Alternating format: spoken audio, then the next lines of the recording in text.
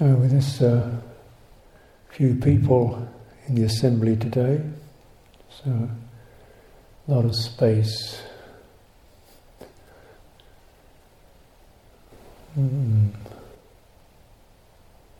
Let's have a spacious evening. Space that's not space that keeps us separate, but space that connects us to something where we feel a sense of connection, physically quite distant. But in terms of citta, in terms of heart, space, time don't really mean anything. It's a matter of what things count for you, what things touch you, what things affect you, what things, qualities inspire, gladden, touch the right place for you. And this is why Dhamma teaching is never ever completed, because it's always got to be what's right at the right time. That's changing. There's really a Dhamma desana as a pointing, not so much an informing, but a touching, a pointing. What affects you? What do you need?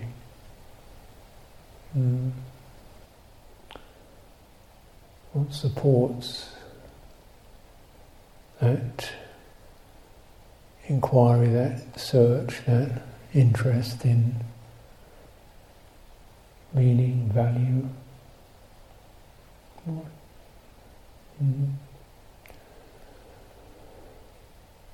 So a certain freedom about that, like sometimes it's space itself is really what's needed. Rest, nothing much happening. Just a chance to decompress. Not be producing anything, making anything, figuring anything, creating anything. Just decompress. Last few days in the monastery it's been pretty quiet, so few people, a little bit of tidying up, nothing much going on. No event, no great thing to rev up for. And I like that. I mean, fine, it's great to have occasions now and then, but it's also really so valuable to find times with no occasion. It's just trees, mind, breathing, body, people. Nothing much going on. Not a great deal of things to organise, figure out, explain. Gives takes the pressure off the mind. Pressure of data, pressure of arriving at conclusions, pressure of making things happen. It's realise all these are conditioning forces. Not bad, but they're conditioning forces. And we're just really wary of even conditioning forces that are okay, This is all good, effective, useful, helpful. It's a conditioning force, sankhara, and they get compulsive. They get compulsive, because they are formative. They form the channels down which your energy flows. The energy underlies your mental patterns, your psychological patterns, your emotional patterns, even the way your body works. So when you're doing a lot, you have a pause and the mind's racing to what do I do now, what do I do now, what's supposed to be happening,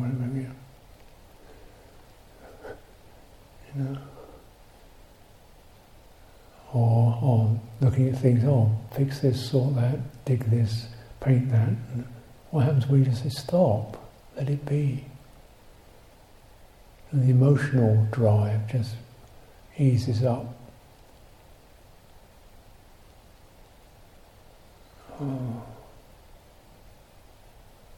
And as it eases up, it can deepen into depths of heart. If you're mysterious, sometimes joyful, sometimes sad, sometimes getting out of our conventional named, designated identity.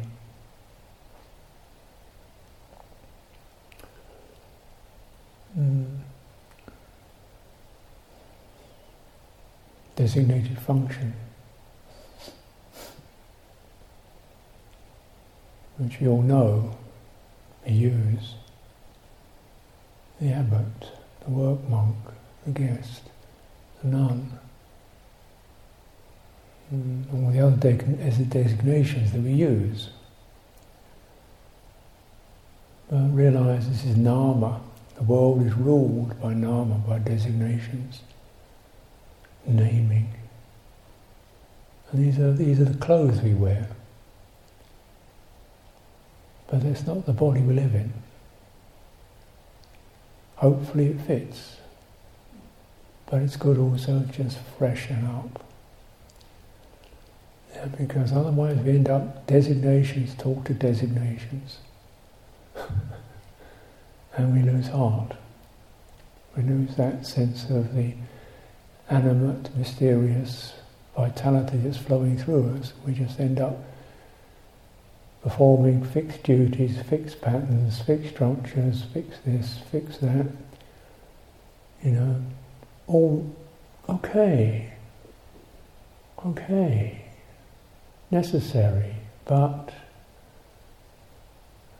sometimes just time to lift off that, recognize these are all these conditioning forces, the ways we name, organise our days, organise who does what we call her or him, all take energy to keep them going. They all take energy from you, from the life force. And that gets compulsive. And what's it like when we just take half an hour, a day, and stop. Just be alive. Just be alive. How seeing things, how that affects you, how glowing leaves affect you, how the sun, the rain, the silence affect you. How the sight of other people affects you. Just, how the breath of your body affects you. And your tiredness. And your aspirations. So we're going down to some very primary level, the animated condition, the animated experience. Not abstract, not linear, but animal, which is, where it all came from, wasn't it?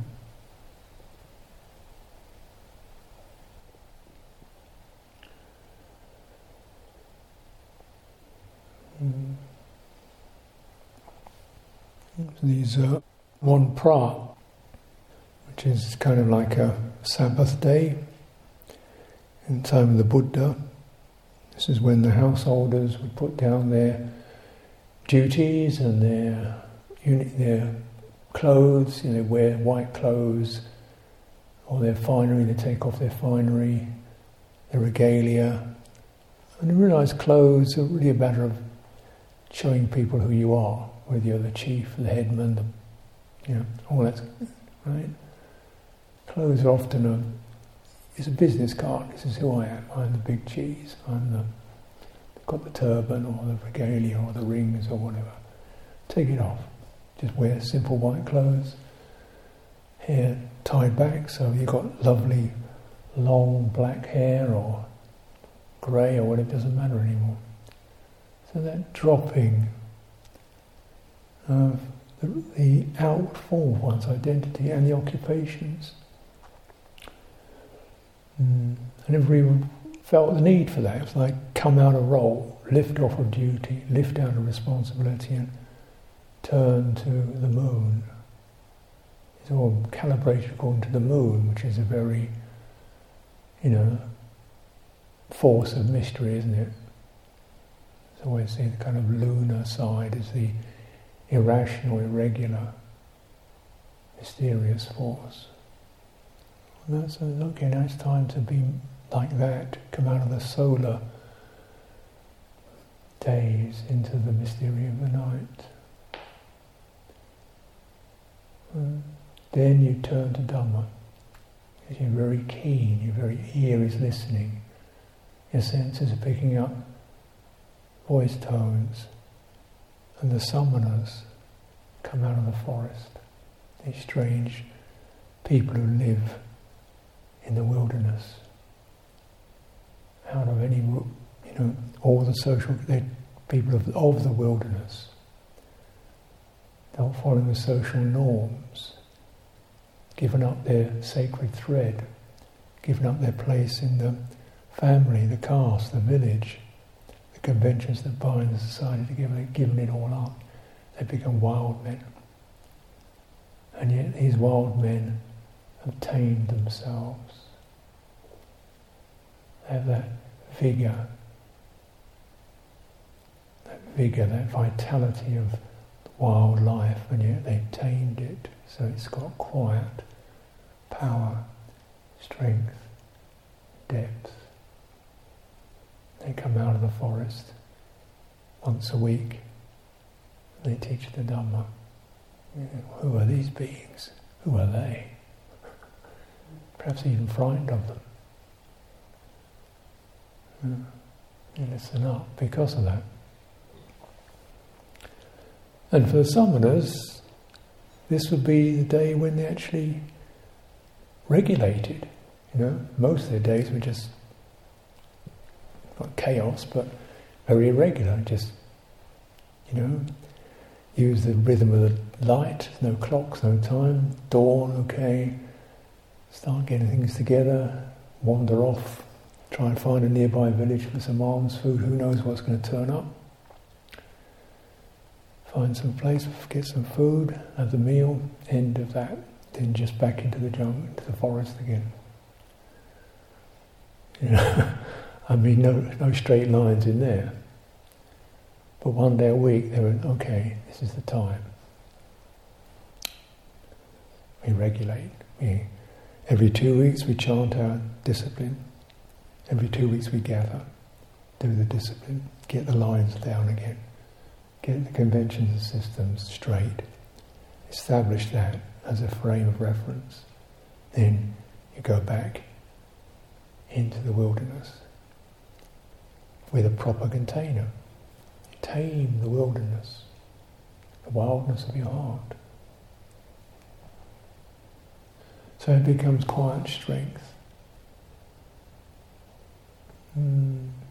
sense of kinship with the other summoners. Kinship not because of their role or function or whether they're kshatriyas or brahmins, or just because they're fellow summoners, those who've gone over the edge in the noble quest. So a kinship, which is kinship of the spirit. And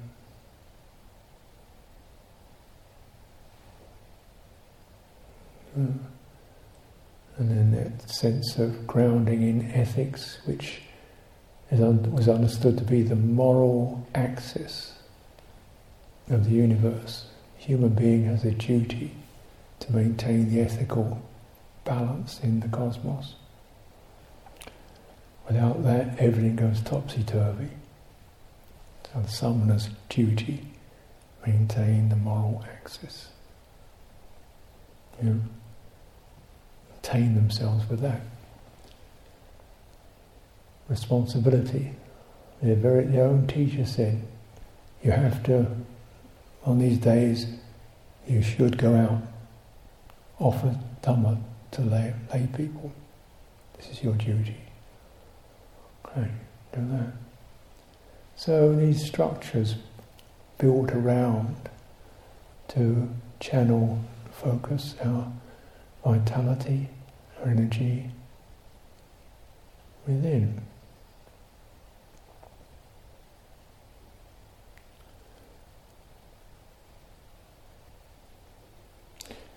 So for the household, it was a matter of kind of coming out of a very highly structured, busy life into something quite open and mysterious. And for the samanas, it was coming out of something very open and wild into something much more structured. And the balance of the two. And the duty of the samana to bring the fresh, living, spoken, heard, bodily presence, Dhamma, not just reading a whole load of books and rules and stuff. So their vitality, carrying the Dhamma. And these are clearly, you can just consider that almost the recognition that any sane society needs balance. You need the conventions and structures, and you need the open, free time where these things can be put aside. Otherwise, too much structure, you start to get rigid and mechanical, and then you're just into designations. This is mine, I'm this, I'm that, you're that, I'm this, we do that, we do, it gets like that. So you need something where you lift off that, something more primary. But of course, if you just don't have any structures, then it doesn't get contained. Energy and vitality just kind of, there's no focus. So we need them both.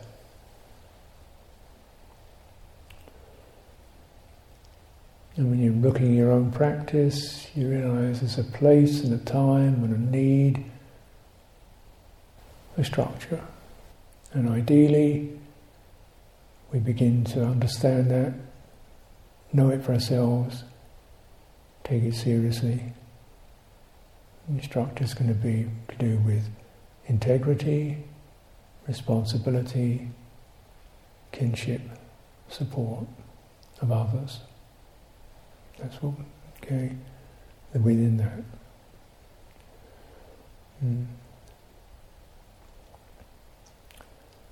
of course, as has always been the case, as things get more established and structured, more organised, you get monasteries, you get buildings, you get the whole kind of accumulation of protocols, duties, business, chores, rotas, calendars, days, this, that. They can get very structured.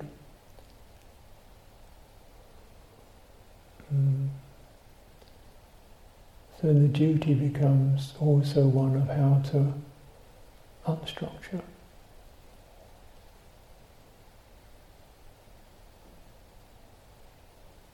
This is a matter of heart, isn't it? Because we can get you can see this kind of left brain, right brain was the way they used to talk about it. I don't know if it's still a way people understand things. Left brain linear, organised, intellectual, conceptual concepts. Right brain more poetic, mysterious, imaginative, emotionally. And two together. Much more. Right brain's about understanding space, context, reading the room if you like, certain spontaneity, left brain about organising things, reading the data, and the two, ideally the two have got to work with each other. Certainly in a highly left brain influenced culture, we need to remember that right brain heart aspect. And particularly, certainly in monasteries also, because you've got all the training rules, plus all the refined protocols that come from the training rules, plus the duties, plus the rosters, plus the structures, plus the, relational hierarchies, trying to work with all these. They can get very, very highly fabricated. And ideally, that can be something that shapes and the heart from, so it comes out of waywardness and, and carelessness and, selfishness and obsessiveness. Yes, true. But of course, one can get obsessive about structures too. Structure isn't an end to defilements in itself. Can be used to that way, but also recognising you can go so far with that, and then you can start getting attached to structures. Kind of one of the fundamental fetters, Sila Bhatta Paramasa, which is attachment to systems and structures, principles and protocols. And the Buddha never said we shouldn't have any, but he said it's the clinging to them. That's the problem when we search for reality, security, fixity, permanence, satisfactoriness and identity in terms of systems and structures. Who I am, how I can do this, who's got it right, the right thing, getting it right, everything organised. And then we go into this kind of flat land of, where the quality of heart disappears. Spontaneity, humour, ability to flex disappears. And this is definitely a problem for human beings, because we do organise. Every society organises. And you recognise every society organises, there's always rebellions, and there's always going to be football games and parties, and to somehow take the pressure off, all people start getting rebellious and rioting, because structure alone doesn't do it. And in our Dhamma practice, the idea is, you use structure, but also for taming and mollifying and nourishing the heart, you can't just rely on structure. You've got to rely upon direct empathy, spaciousness, compassion, warmth, and feeling the energy, feeling the very quality of the animated experience, which is energetic. When you're getting tight, when you're getting driven, when you're getting stagnant, when you're getting sloppy, when you're getting rigid, you can then suddenly recognize, and you've got a way of reading intimately what's happening for you, and then how to respond to that. Getting stagnant, come on, remember what we're here for. Getting uptight, come on, remember what we're here for liberation, not for perfection. Getting kind of fixated upon duties, or not taking one's duties seriously. So, whatever you say, you can say the opposite, but then you just got to recognise, each and every one of us, what's happening in terms of our energies, where they're getting habituated, mechanical, or irregular and careless, and moderate it, work with it.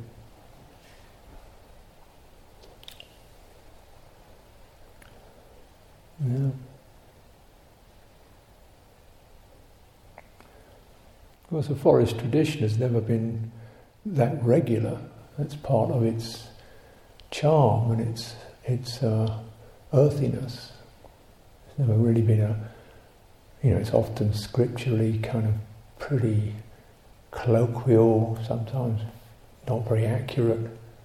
It's not good on Pali, it's not good on kind of clear lines. It's more or less kind of feel it out and work with the stuff with your bare hands, kind of work with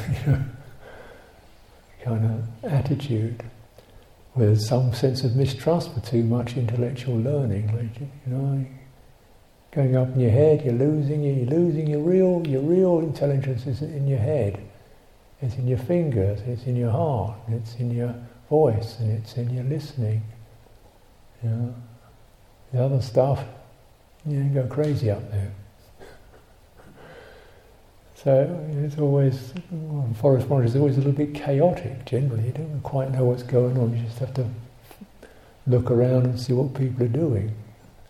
Sometimes routines they have a routine, but whether you follow it or not, it's kind of, a matter of feel what's right for you. And a poor child would definitely keep bringing the changes. Sometimes you just cancel everything. People are just left to drift around, and sometimes things will get really sloppy and careless. And let it be that way. Find out for yourself when you're getting it wrong. Look at the results. And then things got really out of hand, suddenly, rally everybody, give them a pep talk and pull them in a line again. And then be like that for a while and then let it go again. Eventually you learn, you've got to learn for yourself. And it's the jungle.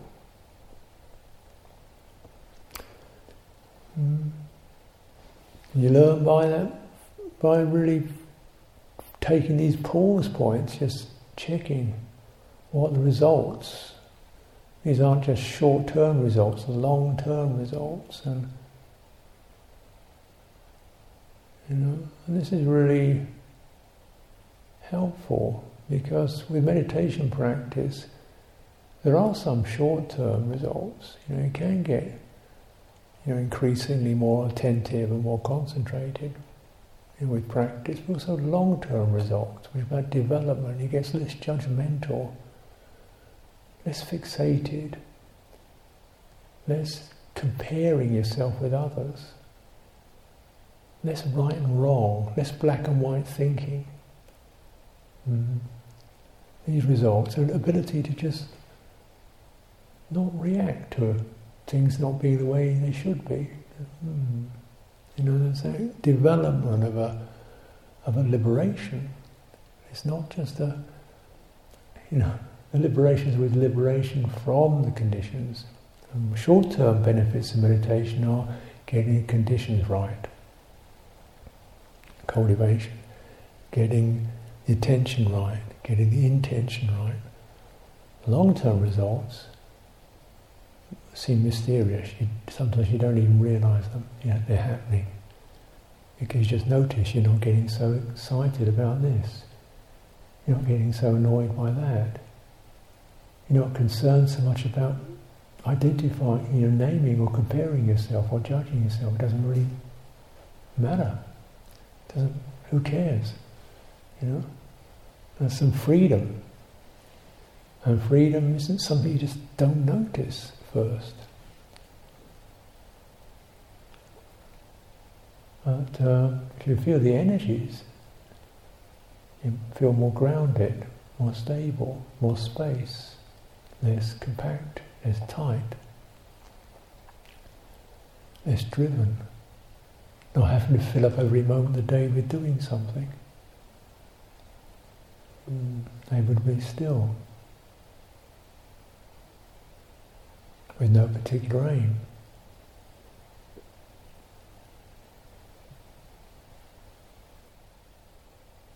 Energies. So as we do, energies are both active, we do things, and also receptive. We receive. They're both important. Active does things, receptive receives the results. integrates. And it integrates by itself, just like when you eat food. You don't have to do the chewing, definitely, consciously, but the digesting happens.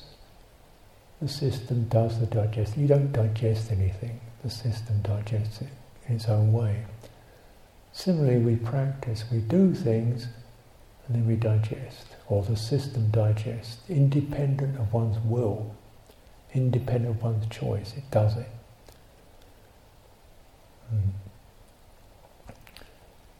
Yeah, so you don't have to keep chewing more and more things. You let the other stuff be fully assimilated. And this means you pause from action.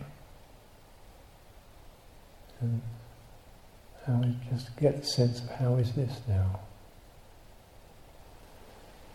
And to do that,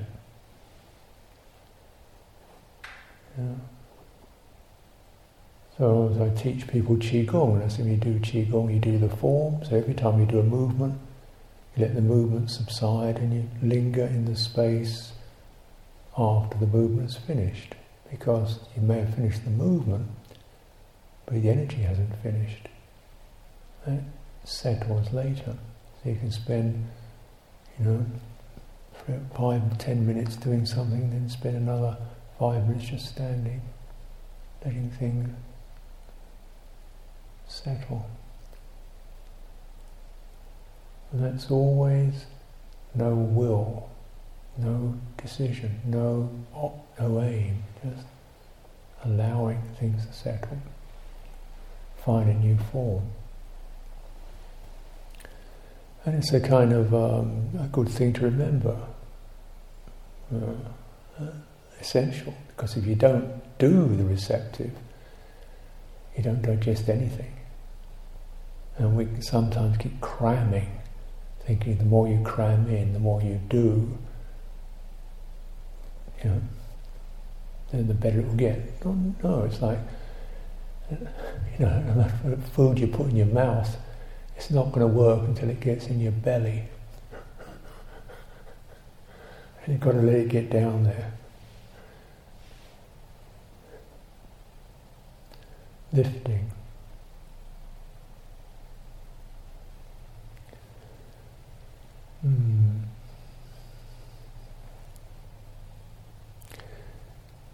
Yeah. I remember we used to, these monasteries originally they were pretty rough and very busy. We just worked when work was needed, which was a lot of the time. We'd often, some nights we just hook up the floodlights and work into the night because the roof was leaking. You don't decide or knock off at 5 o'clock. If the rain's pouring, you work until you've got the roof fixed.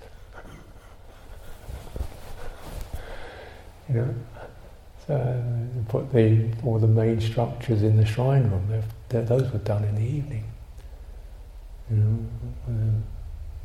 They're just getting some roof girders in. It took time to get the main beams in, get the pulleys, get all the chains and things up. Then it was just getting dark. Okay, look up the lights. You can't stop now.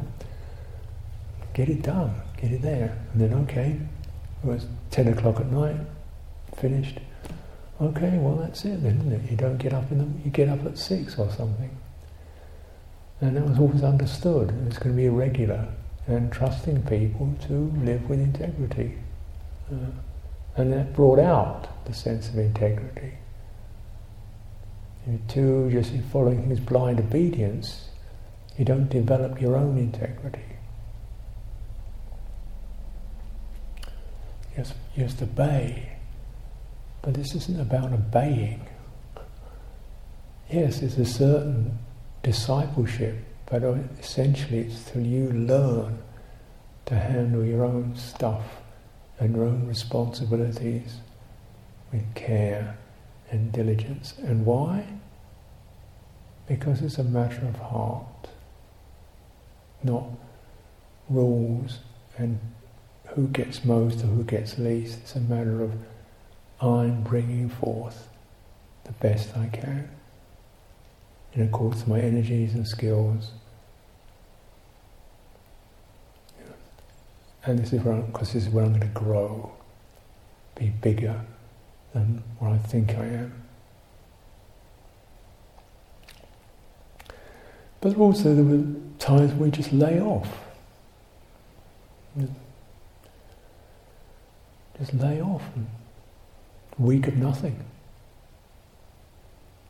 People wandering around, looking confused, didn't know what to do with themselves, just said, and poor Sumedho just said, well, just be with that. You figure.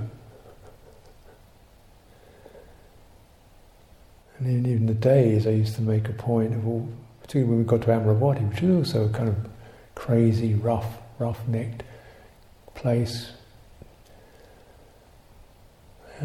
We switched to turn because he couldn't. It was a big old school with these wooden buildings which weren't insulated, and it was run by huge oil burners, run on oil with pipes running under the soil into the building. So of course it was hugely inefficient.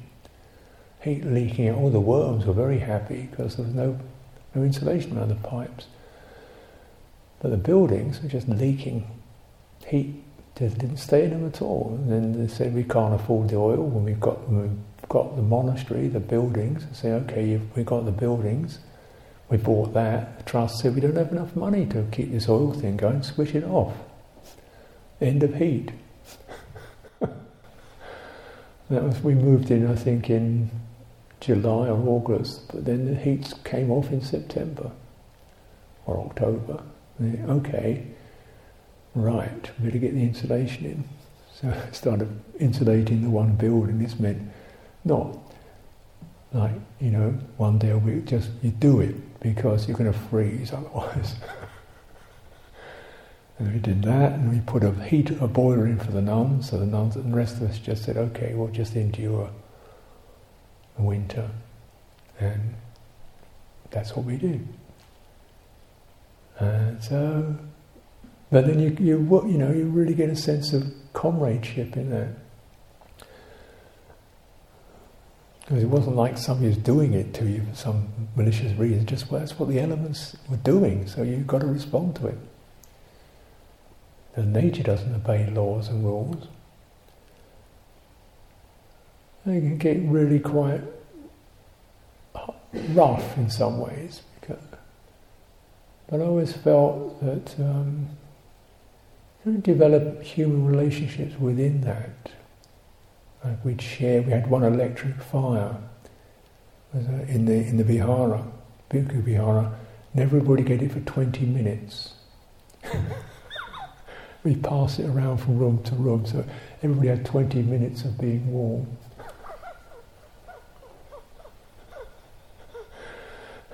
Well, not that warm, but at least kind of putting your hands over something or drying your socks or something.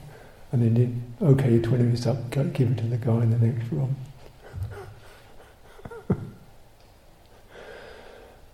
I used to make a point of, when I was at Amaravati, massage Lord Sumedho's feet every day when he was in the monastery. It was regular duty. Didn't have to do it, I just felt that was a nice way to, Abba, busy person, lots of duties, just let him relax, let him be looked after. He looks after everybody else, best he can, I'll look after him. So I chose that, and he'd just sit there, we didn't say very much, I didn't need to talk, didn't need any Dhamma, just this was the Dhamma. Get a bowl of hot water, put his feet in it, then dry them carefully and then start massaging. At the end of that, you can see him relaxing, you see his energy changing, then he's almost half asleep. That's how I finished. It was great joy, happiness to have that possibility, just to change the energy around. And then it was not, me, Bhikkhu Sucitto, 9 Vassas, Ajahn Sucitto, whatever he was. It was just two men. A bit of care. I also made a point of once, every now and then I'd organise something in the kitchen. I'd say, okay, tomorrow I think I'm going to take Ajahn Sucitto out for a walk. So can I have a few sandwiches, prepare them, I'll come across in the morning, pick up some sandwiches, I'll make a big flask of coffee, I'll go round to his kuti and say, Ajahn, Ajahn, let's go for a walk. I'll take you out to the local forest. So we wander off over the hills into this ash-rich forest. And we talk about ash-rich forest, which is an old deer forest where the Black Prince used to hunt deer in the 14th century. So I'll talk about that and you listen to it all. It's all just totally off the script, you know. But that was the point of it. It wasn't about being serious and practicing hard, or it's just about changing the energy and the attitudes and the psychologies. Just because it kept you fresh, it kept us human. You know? And that's kind of part of the beauty of the life, is to particularly doing these upatak duties, not just to make it a chore. Because the Sangha is really bound together by warm-heartedness, not purely by rules, but also by warm-heartedness. That needs to be fostered, because we can get so kind of arid and linear. And he was great for that, because he wasn't very linear. He wasn't very organised. Definitely not. He was a real forest monk, you know. Often his way, you know, definitely tangential to what the scriptures are saying, just talking off the bat or ad-libbing, and sometimes quite irreverent or politically incorrect stuff, just rolling out with humour, and sometimes you get a bit, you know, riled up and get fierce, and you just, okay, you roll with it, you know. It's a real human. And one time he took us off to this, myself, Ajahn was there, he was a great organiser, he was a very busy office person. I think a couple of others. And he said, I'm taking you off to Oxford. You're welcome to come to Oxford with me. We're going to a concert of some kind by this Hindu guru called Sri Chinmoy. I said, okay. Whatever. Ajahn says, so we'll go. So we jumped in the, whatever it was, went down to this place in Oxford. There's this Sri Chinmoy. And Sri Chinmoy, he didn't really teach anything. He just was, you know. He just was. And his whole life was an act of serving the divine, you know. In some way, serving the divine, that was his whole thing. And the way he do that, he did two particular things. One was weightlifting, which he did as a way of somehow demonstrating his service to the divine. The other was he played his flutes. And some kind of presentation of divine love, grace or something. And he had these odd-shaped gourds and little horns and tubes, and he'd blow down them. And we were in this, it was a free thing, and we were sitting in this kind of hall in Oxford with lots of people around who would come to this. We were sitting there, and he's kind of playing his funny, no real tune, just sounds coming out of these tubes. They're all kind of his spontaneous resonance with the divine. So he plays some and the people walking out, you hear only another chair go and people wander off, and they couldn't stand it because there was no tune and no song, it's just random sounds. We sat there. Just, okay. We sat there, gradually the hall was emptying. People couldn't stand the chaos. And we just sat there, okay, fine, we'll be with this. It's kind of interesting. Then he had some kind of women, or these disciples who wore white. And they came on, and they were kind of doing something or the other, warbling or something, chanting. And they saw us and they said, oh, we have a Buddhist monk here, Buddhist friends here. we like to do a homage to them. So they did this kind of Namo Tassa. They started chanting Namo Tassa Bhagavato Arahato in a very lilting way. It was their kind of way of expressing love and divine warmth in terms of Buddha. They were classic stuff, classic Hindu. You can be anything, whatever. It's a manifestation of the divine. So Buddha, we can do that too.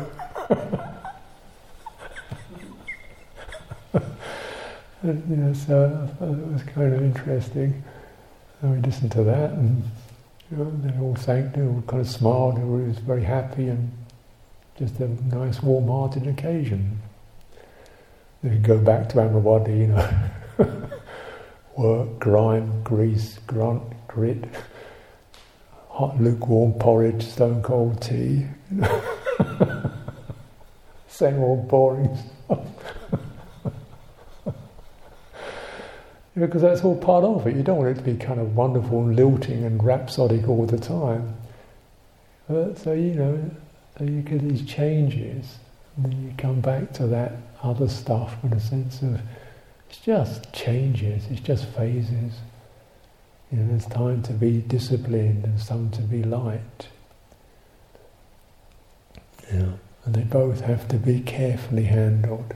So your discipline is just simple, honest, straight, what's needed, not just cranky, overdoing it. Playfulness is light, harmless, gentle, sensitive. It's not wacky rave-ups, but just gentle, sensitive, light, spacious. You cultivate these two aspects. When you allow these two aspects into your life, you must make the opportunities to refresh and look at both aspects. So they're feeding each other. The discipline creates the axis. The lightness creates supports and refreshes the heart. When they come together, then you have the Dhamma Vinaya. You have the essence and the conventions, and together they liberate our clinging, our attachments, our ideologies, our fixations.